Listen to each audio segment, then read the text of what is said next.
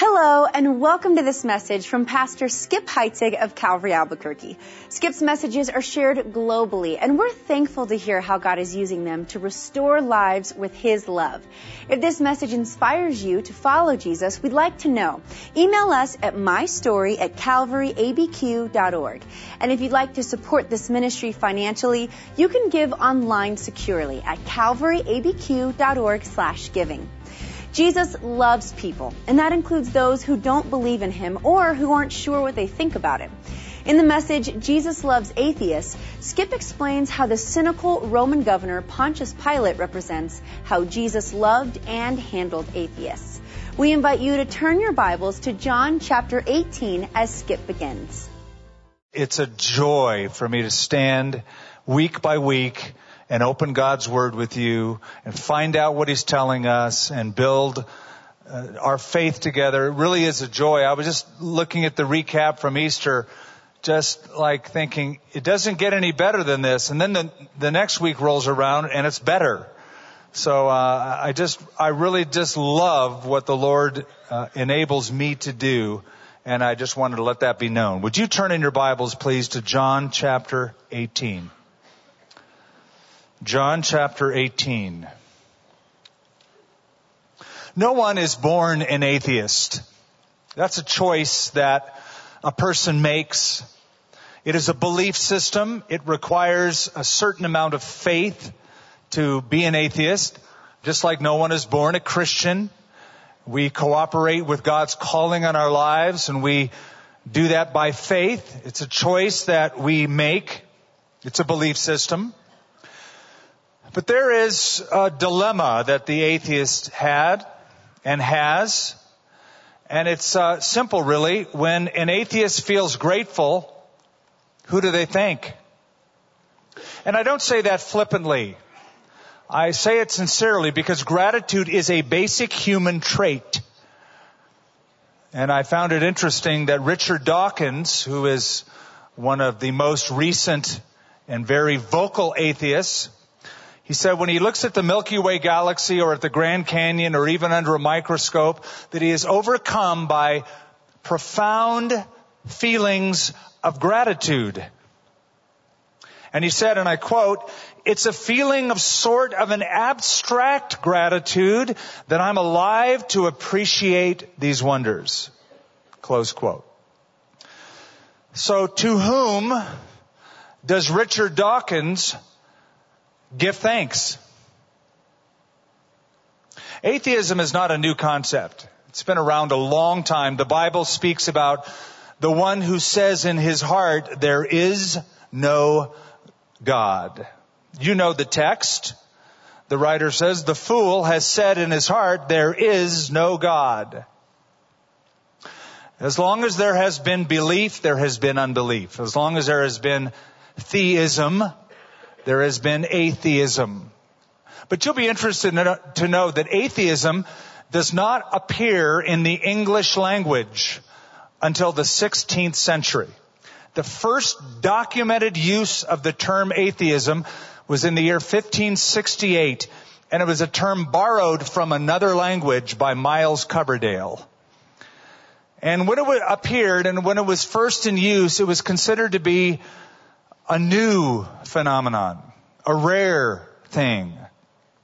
It wasn't until the Enlightenment of the 17th and 18th century that atheism really became an intellectual force.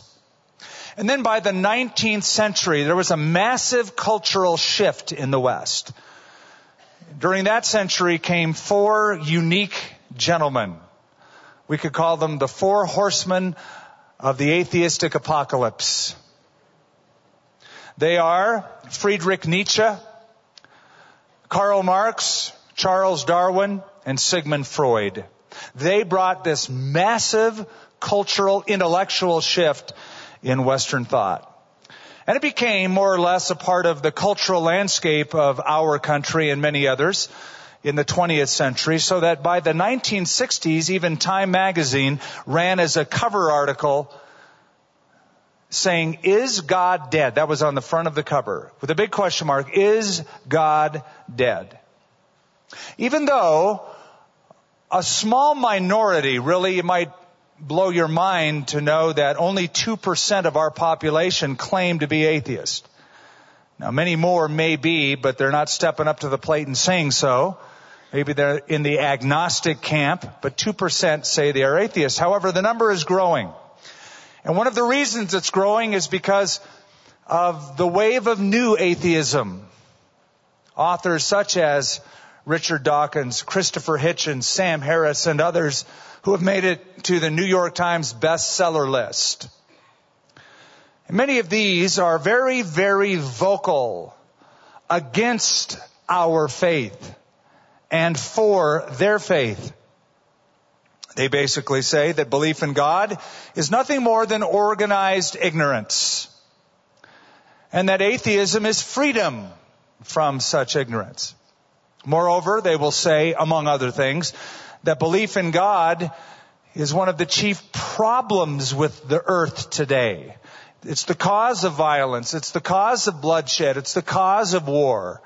They'll look back to the Crusades where people were slaughtered in the name of religion. They'll look to the Middle East where so many atrocities are done by people who claim to believe in God. I've asked you to turn to John chapter 18 to look at a man named Pontius Pilate, who is not an atheist per se. He would probably fall more into the agnostic camp. There was a Roman belief system. They had certain gods. They really deified the Caesars, the emperors of Rome. But it would seem that Pilate only tipped his hat to any worship system, that he was jaded in his response. He's a cynical secularist, I'll call him. A cynical secularist who opines before Jesus by saying, "What is truth?" Toward the end of the text we will read. I think Pilate was confused, really. I think he was a walking conundrum. I found it interesting that C.S. Lewis, who was one time an avowed atheist before he came to faith in Christ, C.S. Lewis wrote, "I was living like so many atheists in a whirl of contradictions. I maintained God did not exist, but also I was very angry with God for not existing." Sort of like the man who, when he was asked what he believed in, he said, "I'm an atheist, thank God." But in this text, Pontius Pilate encounters Jesus Christ. They are face to face. They are eye to eye. There are words and looks that are exchanged. And in looking at this text with you in the 18th chapter of John, beginning in verse 28, I want to give you 5 qualities that we should exhibit whenever we encounter an atheist or an agnostic. First of all, be confident. Be confident. In verse 28, let's begin. Then they led Jesus from Caiaphas to the praetorium, and it was early morning. But they themselves did not go into the praetorium, lest they should be defiled, but that they might eat the Passover. Pilate then went out to them and said, "What accusation do you bring against this man?" They answered and said to him, "If he were not an evildoer, we would not have delivered him up to you." Then Pilate said to them, "You take and judge him according to your law." Therefore the Jews said to him, "It is not lawful for us to put anyone to death, that the saying of Jesus might be fulfilled which he spoke, signifying by what death he would die." Now, wouldn't you agree that it would be awfully intimidating to stand before Roman justice, before a man who has the power of life or death with a flick of a wrist? Pontius Pilate, let me give you a thumbnail sketch. He was the 5th governor of Judea. He was appointed to the post in AD 26 by Tiberius Caesar. He maintained that post for 10 years. Pontius Pilate was not a Roman. Did you know that? He didn't come from Rome. He was Spanish. He was from Seville, Spain. He became part of the Roman army. He was enamored with it, and eventually he lucked out. he married the right gal. He married the granddaughter of Augustus Caesar named Claudia Procula. And basically, she got him the job of governor over a province. And this was the province of Judea. Now, he appears in the Bible about 21 times, but secular historians, other historians, like Tacitus, the Roman historian, Josephus, the Jewish historian, Philo from Alexandria, all paint a picture of Pontius Pilate as being oppressive and cruel, stubborn, greedy. And I think the text that we have before us gives us a hint as to why. In verse 38, when Jesus talks about the truth, it is Pilate who says in disgust, seemingly, "What is truth?" What is truth? We are dealing with a burned out cynic. For Pilate, life has no answers. For Pilate, there are no absolute truths. History tells us he hated being in Judea. He hated the Jewish religion. And this is the one who is standing before Jesus Christ. As we read this story, it would seem like Pilate has total control. He's in charge. He's calling the shots until we get to verse 31 and verse 32. These are the verses we just sort of read over and don't really analyze like we should. But I want you to notice what it says. Pilate said, "You take him and judge him according to your law." He's saying that to the Jewish leaders. Therefore the Jews said to him, "It's not lawful for us to put anyone to death, that the saying of Jesus might be fulfilled, which he spoke, signifying by what death he would die." Do you remember that Jesus Christ, not only did he predict that he would die, but he predicted precisely what kind of death he would die? In Mark chapter 10, he said to his followers, "We are going up to Jerusalem, and the Son of Man will be betrayed to the chief priests and the teachers of the law. They will condemn him to death and will hand him over to the Gentiles." Other translations say the Romans, "who will mock him and spit on him and flog him and kill him. I'm going to die when the Jewish leaders deliver me over to the Romans." But he was more specific. He said, "As Moses lifted up the serpent in the wilderness, the Son of Man must be lifted up." John chapter 12, he's even more specific. He said, "If I be lifted up from the earth, I will draw all men to myself." John gives us a footnote. This he spoke, signifying by what death he would die. You see, if he was delivered over to the Jews for them to kill him, he wouldn't be lifted up. He would be thrown down. He would be stoned to death. To be lifted up on a cross was a distinctly Roman form of execution. So here's my point. This is what I don't want you to miss. Pilate wasn't in control. Jesus Christ was calling all the shots. He was firmly in control.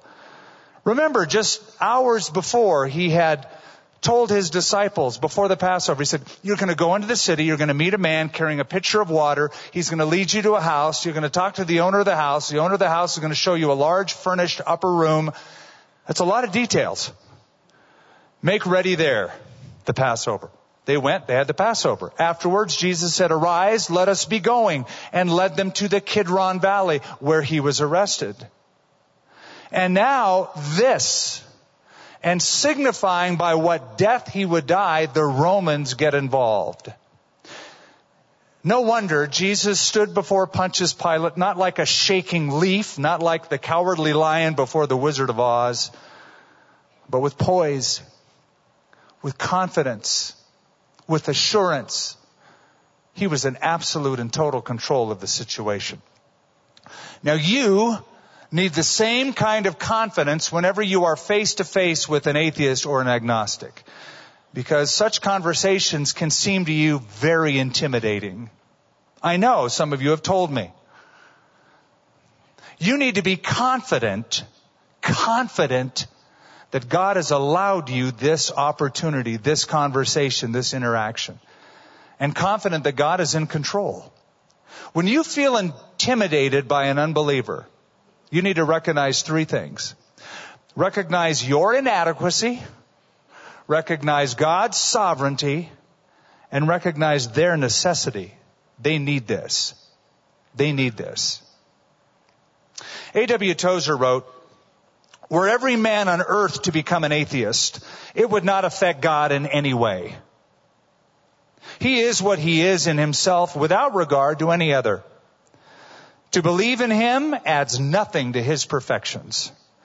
To doubt him takes nothing away. So, first quality to exhibit, be confident. Second, be engaging. Atheists don't have the plague. You don't have to run away or avoid them. Here is a cynical man, a cynical secularist, who doesn't believe in the Jewish God, who is standing before the Son of God. And Jesus engages him a bit. Notice verse 33. Pilate entered the praetorium again and called Jesus and said to him, are you the King of the Jews? Jesus answered him, are you speaking for yourself about this? Or did others tell you this concerning me? Now think of the question that Pilate asked Jesus. Are you the King of the Jews? In other words, do you plead guilty or non-guilty to this charge of insurrection? It's a perfectly standard question. Pilate is simply trying to determine the threat level of the prisoner. Are you a threat to Roman rule? Are you claiming to be a king that would be in contradistinction to Caesar, who is the king of the empire? It's a simple, straightforward question. But then Jesus engages him, and he asks a question. Are you asking this because you think I'm a political threat? Or are you asking this because you're just parroting what you have heard others say about me?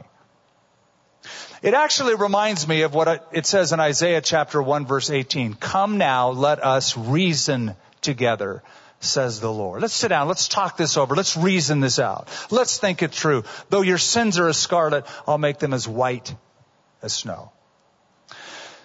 To engage an unbeliever means you listen to them. When they ask you a question, you listen. You respond. You talk back in a nice way. You listen again. You engage them. Now, some atheists are very intelligent. And they have thought through their position. And they have come to their conclusion. And honestly, I admire anybody who thinks through their position and has thought critically and has come to a settled position based upon critical thought. However, other atheists want to be seen as intelligent. And for them, in their minds, to be seen as intelligent, for that to happen, they think that they must tell people they're atheists.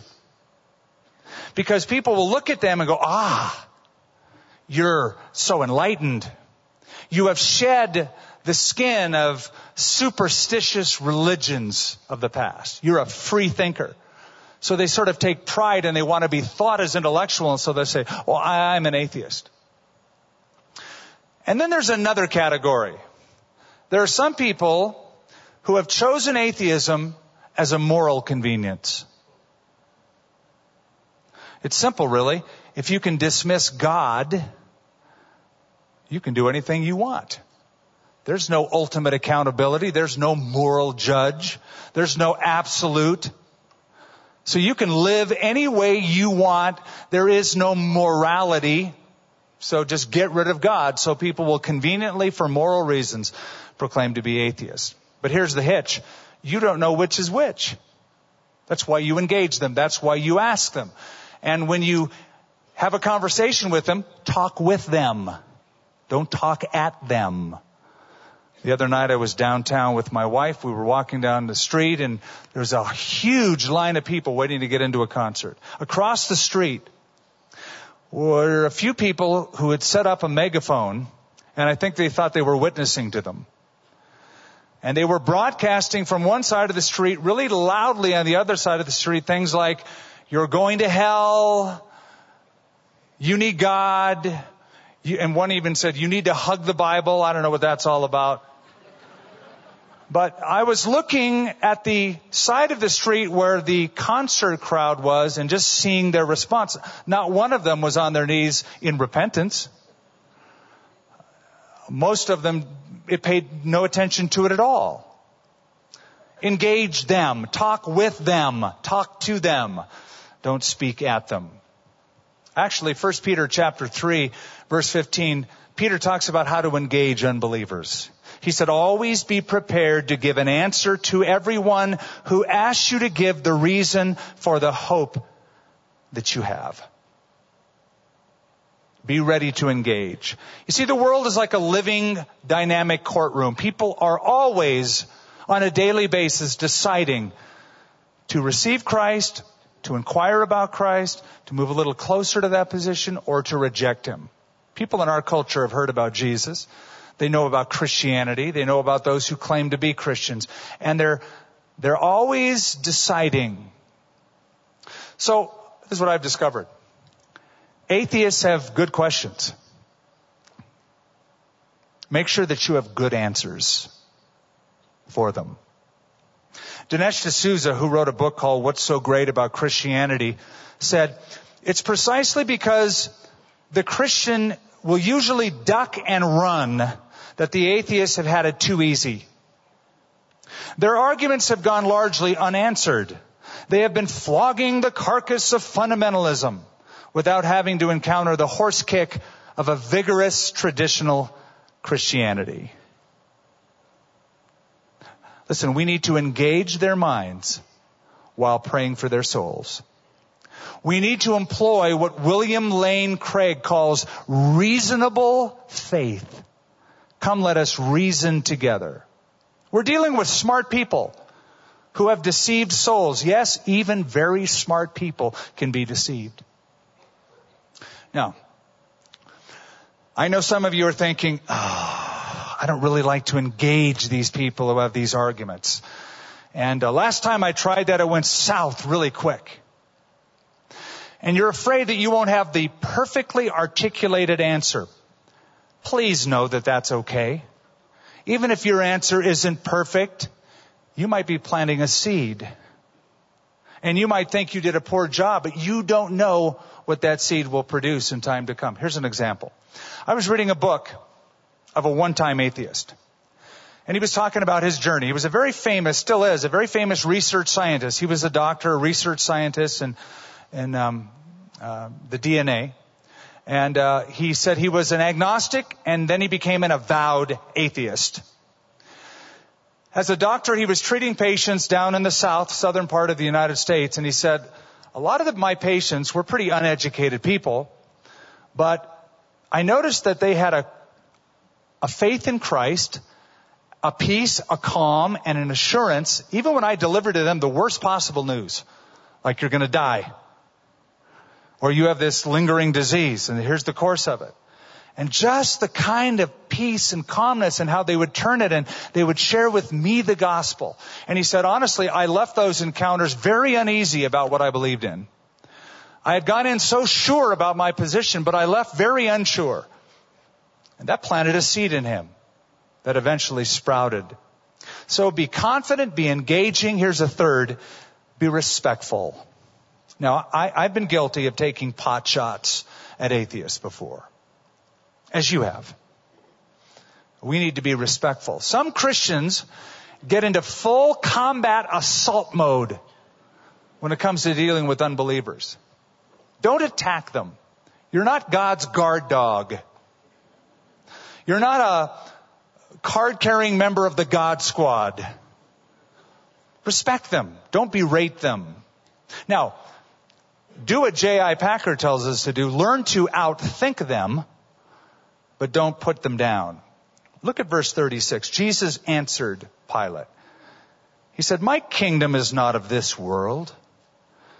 If my kingdom were of this world, my servants would fight so that I should not be delivered to the Jews. But now my kingdom is not from here. Pilate, I'm not a threat to you. I'm not here to fight you.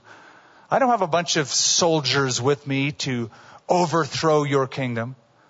I'm not a threat. I have a different kind of a kingdom. Now, to Pilate's secular ears, he's thinking, yeah, whatever. He didn't quite pick up on this. It sounded ridiculous. Now, we know what Jesus meant by this. We understand that his kingdom right now is a spiritual kingdom. He's not here to take over land and subjugate people. One day he will set up his kingdom on the earth. I believe that. We believe that. But right now his kingdom is internal. It's an inside job. It's a spiritual kingdom, as he calls men and women to himself. But he was there to announce to Pilate, he's not there to fight him. He's not to threaten him. He's not a threat to them. No wonder Pilate, at the end of this encounter, will step out and announce to the people, I find no fault in him at all, and sought to release Jesus. You see, you can win the argument and lose the soul. Then you've lost it all. I know some Christians who sort of take pride in the fact, I shut him down. He just walked away. Really? You're proud of that? He walked away? Yeah, but I won that argument. Yeah, but he walked away. Be respectful. I just quoted to you 1 Peter chapter 3. I didn't quote it all to you, and I must now at this point. Always be prepared to give an answer to everyone who asks you to give the reason for the hope that you have. But do it with gentleness and respect. That's the qualifier. Do it with gentleness and respect. Paul in Ephesians 4 said, speaking the truth in love. I've had many a conversation over the years with atheists, some very long and very detailed. I've reasoned with them, and I've always tried to be kind and fair and respectful.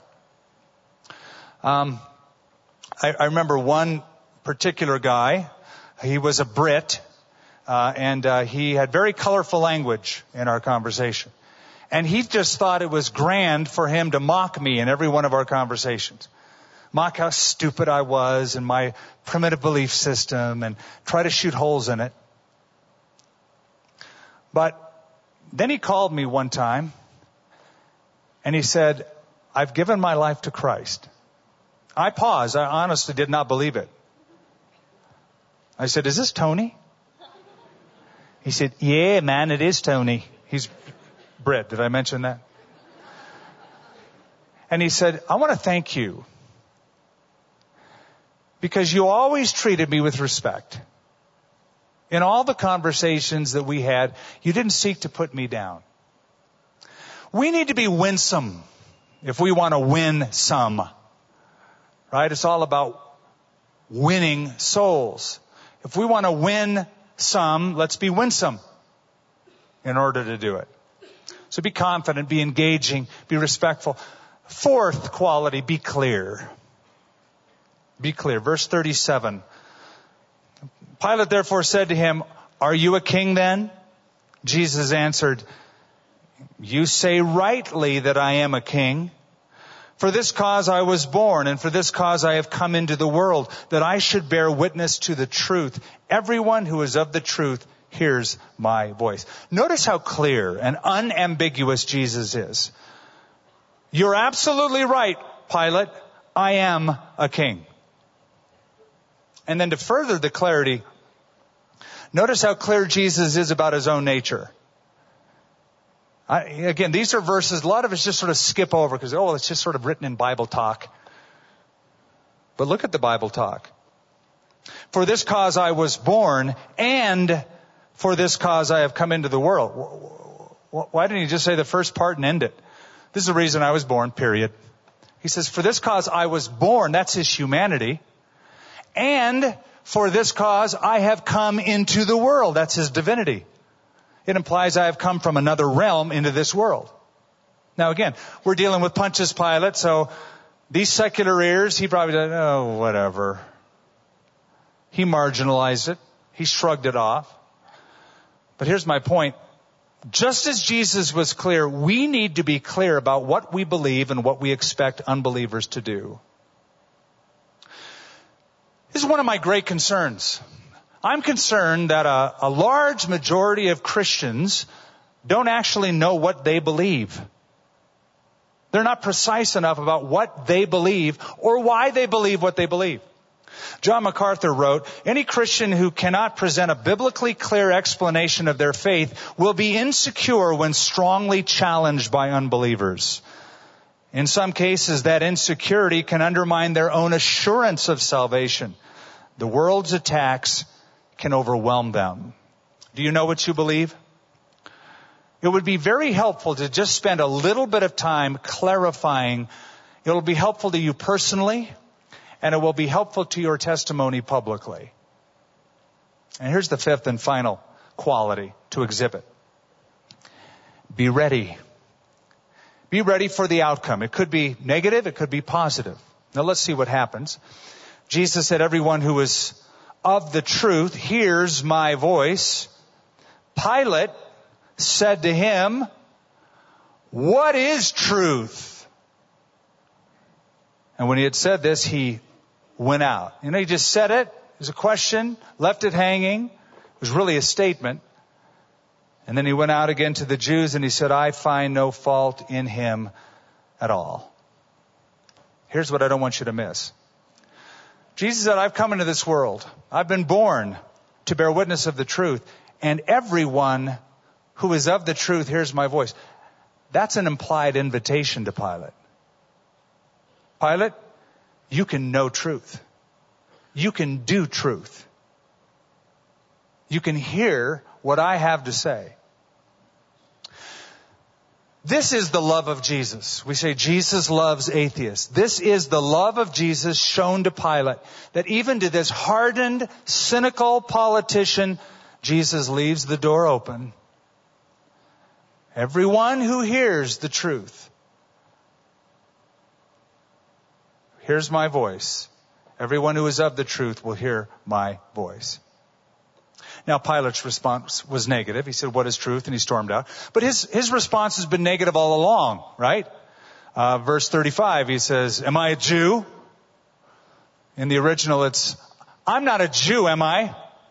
Remember, he hated Jews. He hated Judaism. He hated his post in Judea. So he's very soured. He's very negative. He's very cynical. He began that way and he ended this conversation the same way. However, it didn't have to turn out this way. And all I'm saying is give God room to work and be ready for a positive response as well as a negative. I was surprised when I got that phone call from Tony, who said, I believe in Jesus.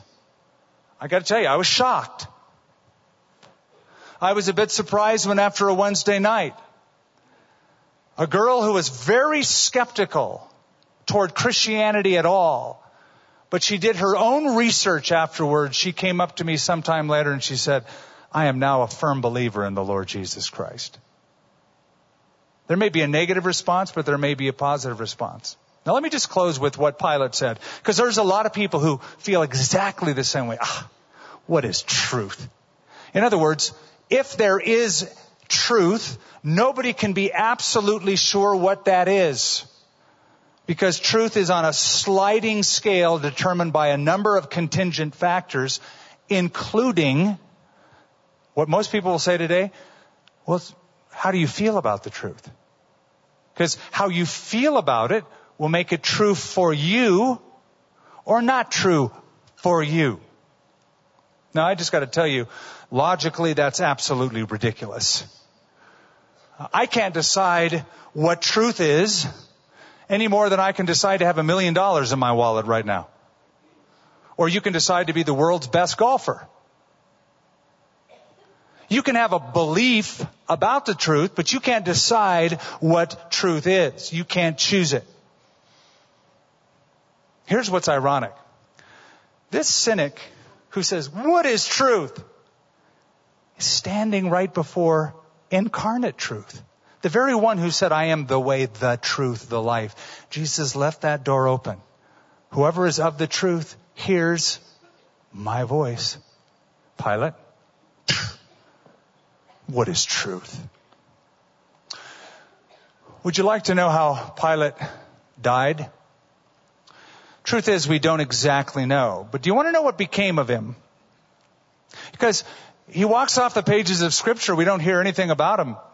Secular history tells us that Pilate was deposed, recalled back to Rome. He had one infraction too many, so they recalled him. He felt very shameful, very angry because of that. And though we're not exactly sure how he died, there is a 4th century historian by the name of Eusebius who said this: finally, he fell into such calamity that he was forced to become his own murderer. And so many scholars believe he actually committed suicide. What a tragic waste. A man so hopeless, staring hope in the face. Looking at incarnate truth could have been different. It can be different. So we always want to be open to what God will do and be ready. Father in heaven, we consider this man, Pontius Pilate, just briefly. A cynic, a secularist, one who didn't believe in the Jewish God, didn't believe in the Jewish scripture, didn't believe in the Jewish Messiah, didn't believe in absolute truth, who was standing in the presence of the one who claimed to be the truth, to set people free because of the truth. And I think of all of the people I've known who at one time claimed to be atheists, or whom I have read who made that assertion and then became strong followers in Christ because of the evidence they were presented with. Lord, help us to be confident as children of God, confident in the truth we bear, to engage with those who disbelieve what we believe, to be kind, respectful, to be very clear about who we are and what we believe and what is expected of them. And then to be ready, because Lord, just like I have been surprised on a number of occasions throughout my life, would you surprise more of us by bringing those that we know who either don't know about God or who say they absolutely know there is not one. Would you use our lives, Lord, to make a different outcome? You can do that. You can do anything. Nothing shall be impossible with God. So, Lord, we pray you would use our lives to love the atheists and the agnostic. In Jesus' name, amen. We're told in Scripture to be ready to give a defense for our faith. And one way we do that is by sharing how God has worked in our lives. We'd love to hear your story about when God became real to you. Email mystory@calvaryabq.org. And just a reminder, you can give financially to this work at calvaryabq.org/giving. Thank you for joining us for this teaching from Skip Heitzig of Calvary Albuquerque.